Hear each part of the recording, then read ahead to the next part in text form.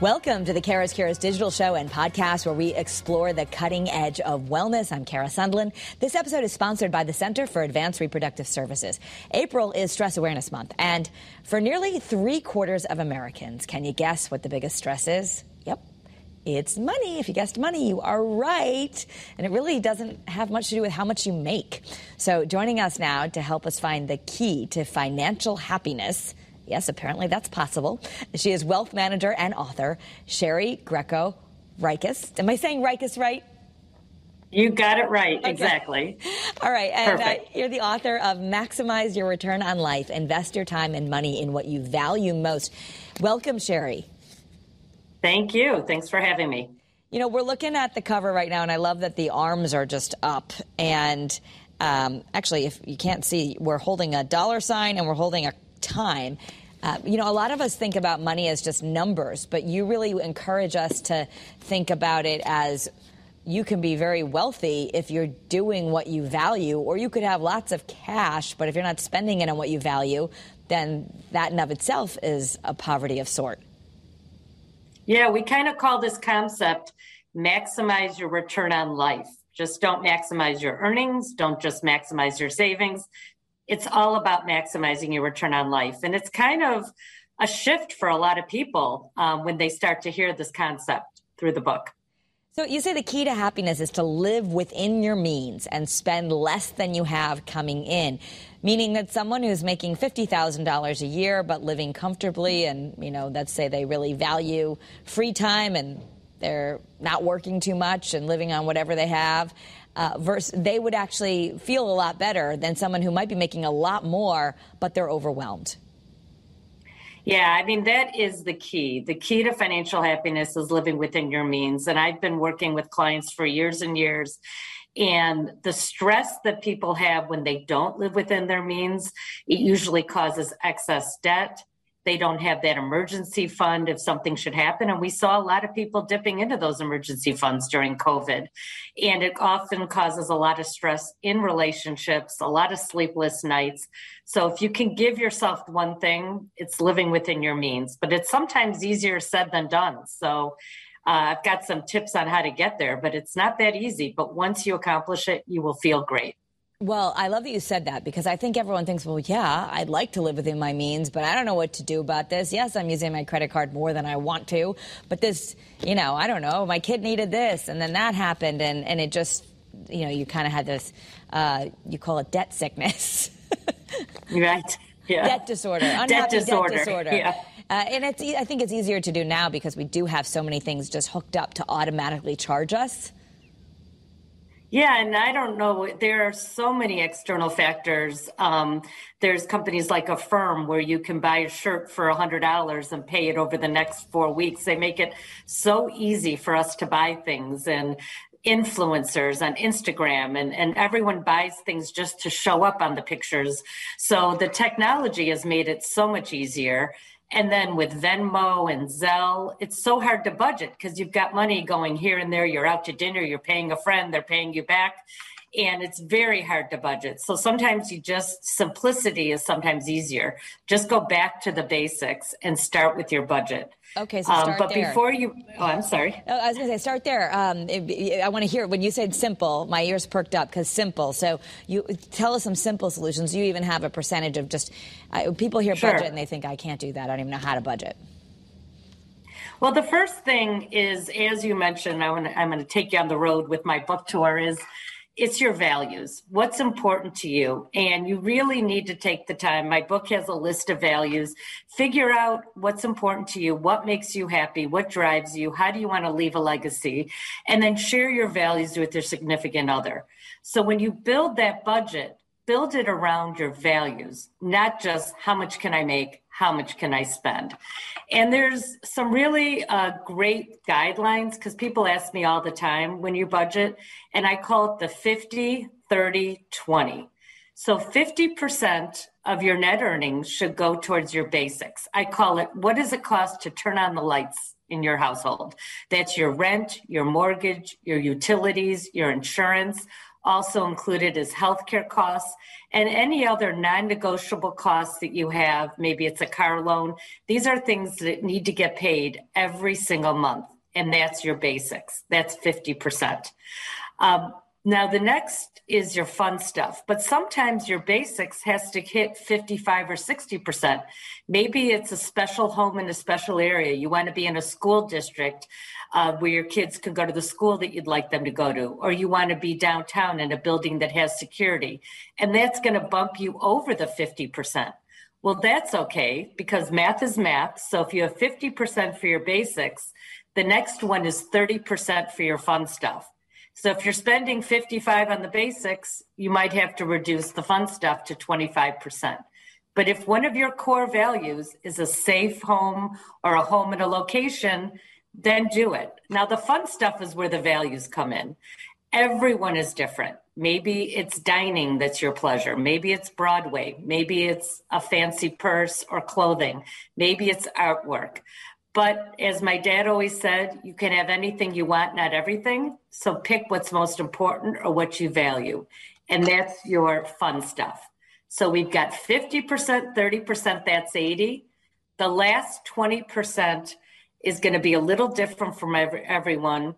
But I always say pay yourself first. So take advantage of your 401k if you're working, and especially the match. The match is something often an employer will give you. For example, if you put 4% in your 401k, they will match up to 2%.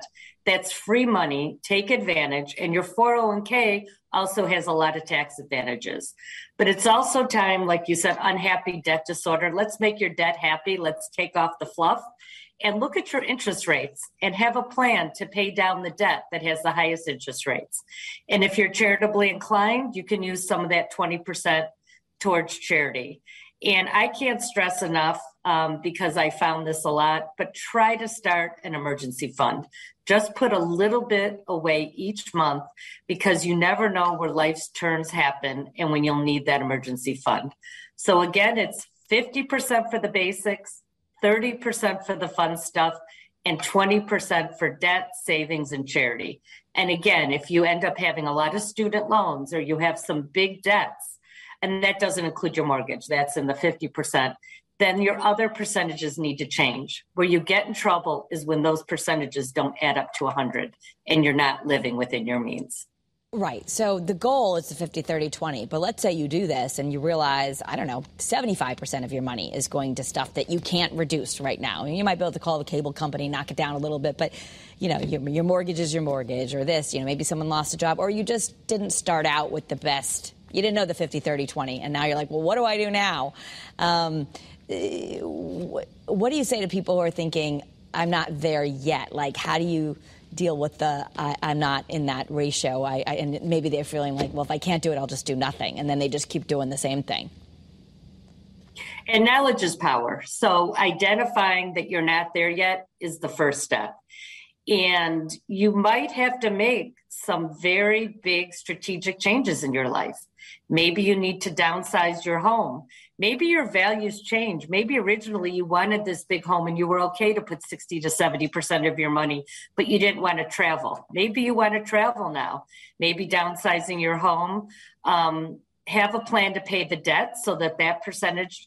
But you really need to look at that budget. You need to look at your values, and you might have to have a heart-to-heart conversation with yourself or your significant other, but you can't continue. It's a slippery slope. And if you don't make the changes sooner than later, it's going to be too late and you're never going to be able to catch up. And let me just make 1.2 is credit cards.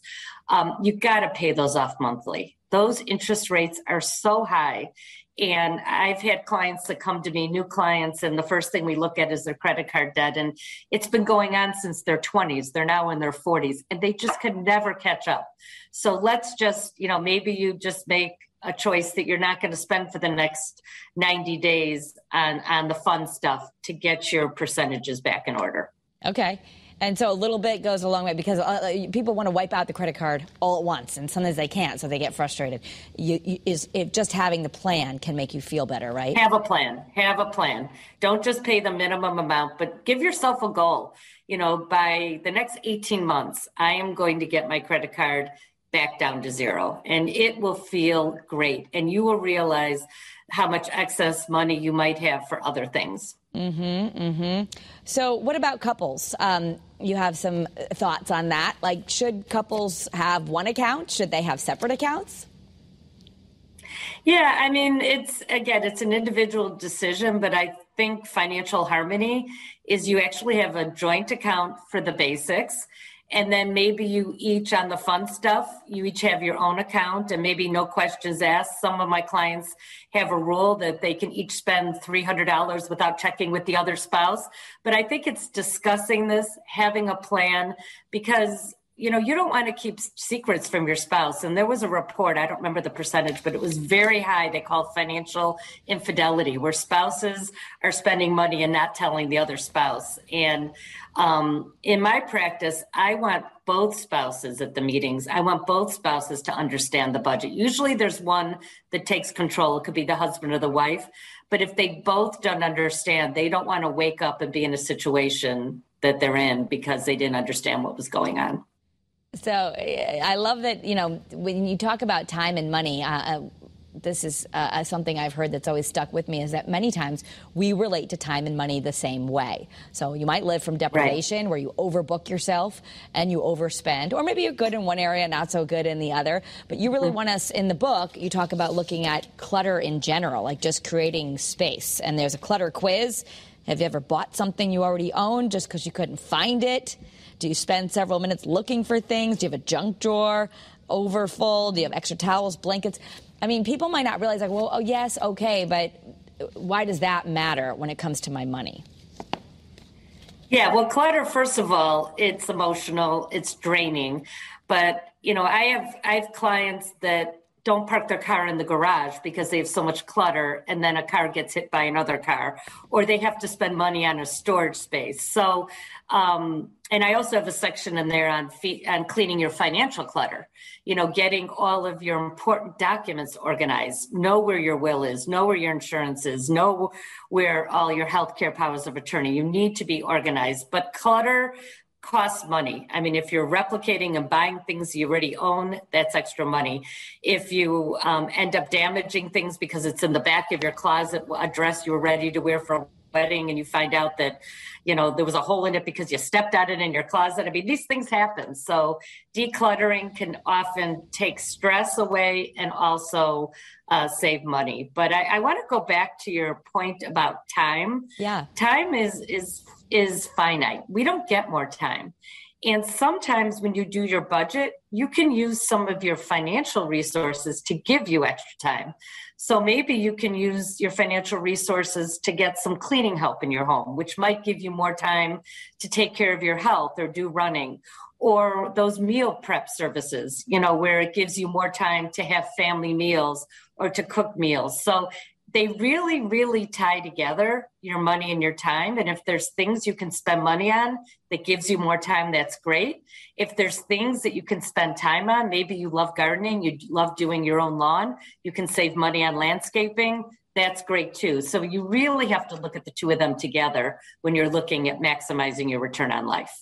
Yeah, I have a neighbor who says he loves to do all of his own yard work. Now, this wouldn't be me, but he says he doesn't pay for a gym because he gets all of his exercise doing the yard work, and he saves money two ways. Exactly. But maybe he could do your yard work. He could get an extra bonus there. Right.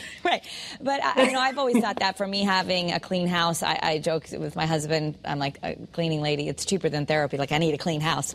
And so I guess you could always look and say, well, you're spending a lot more on alcohol and going out, but your real value is health. Then you might want to dial that back and invest more in health, or the cleaning lady is a way to invest in health because you're going to go out to the gym or run instead of spending 4 hours cleaning your house. Right. I always joke that I have some clients, they spend more time picking out the color of their car than their values. And when I talk to a lot of clients, healthcare costs are really, really expensive. And one of the points I make in the book is make your doctor's appointments.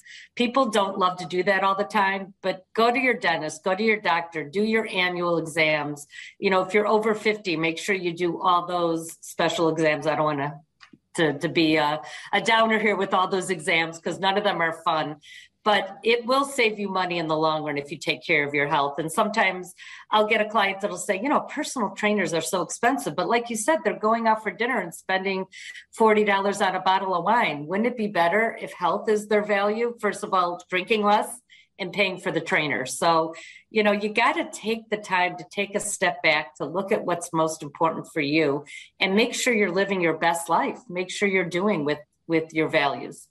Yeah, no, it makes a lot of sense. And I think because we're all busy and time stretched and maybe don't have someone like you in our life telling us what to do, that's why you have the book, right? Maximize your return on life. But it actually takes a little time and not too much time to go through here.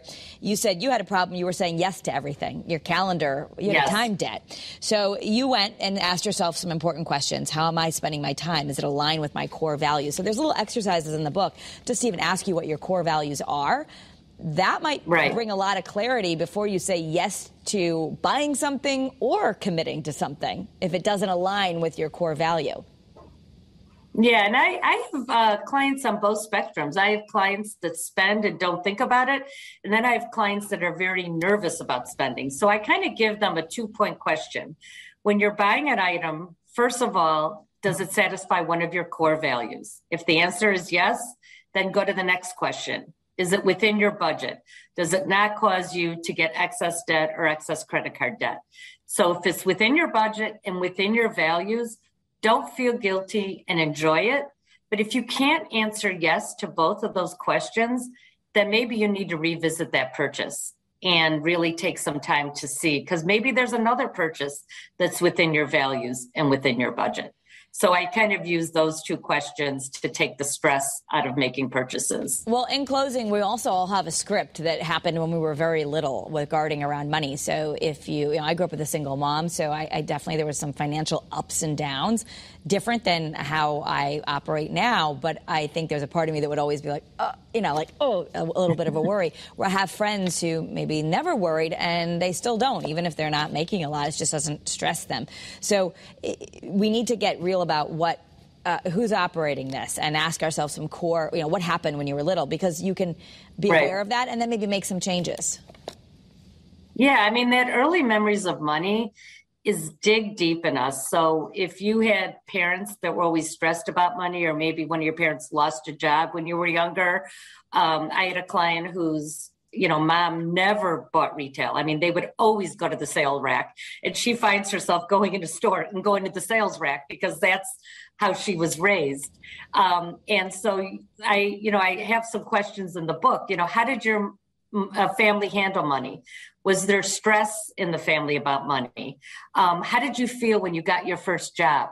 What was something you bought when you were young that you feel proud and very feel good about buying that purchase?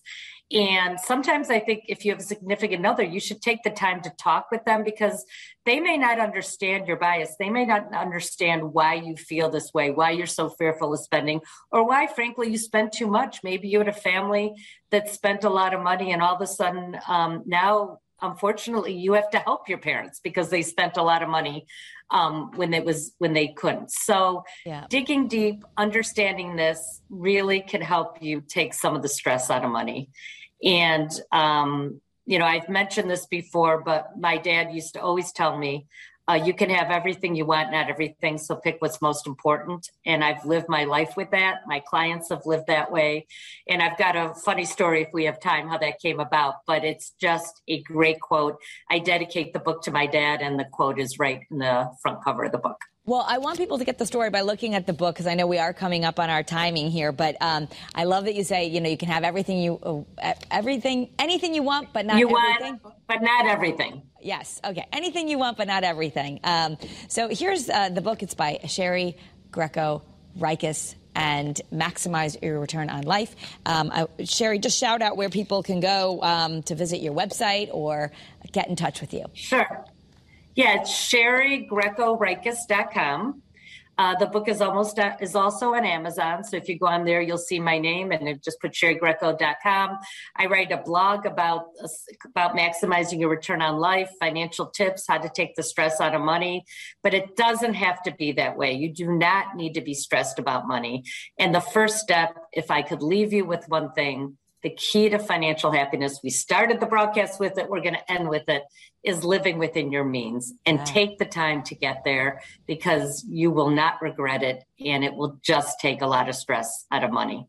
That's what we all need, a little less stress. So thank you. Some really great tips. And I want to encourage with some really good practical stuff. If you're thinking, I don't know how to do this, she kind of takes you step by step. There are lists, there are to-do lists, there's deadlines. So that helps everybody. Fun stories. I didn't want to have anything boring. It's not a financial book. It's a financial book with fun stories. So, enjoy it. So you can always watch this with maybe you want to watch it with your partner. Come back here to Kara's Cures on WSB Plus and stream this again. Or you can listen in the car together on Kara's Cures podcast, whatever your favorite platform is.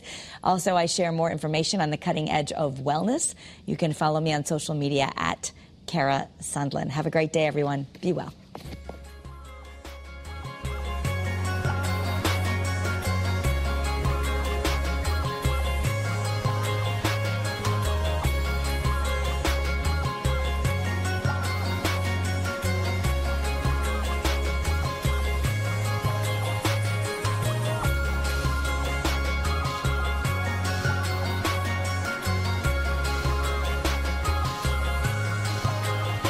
Real threats to press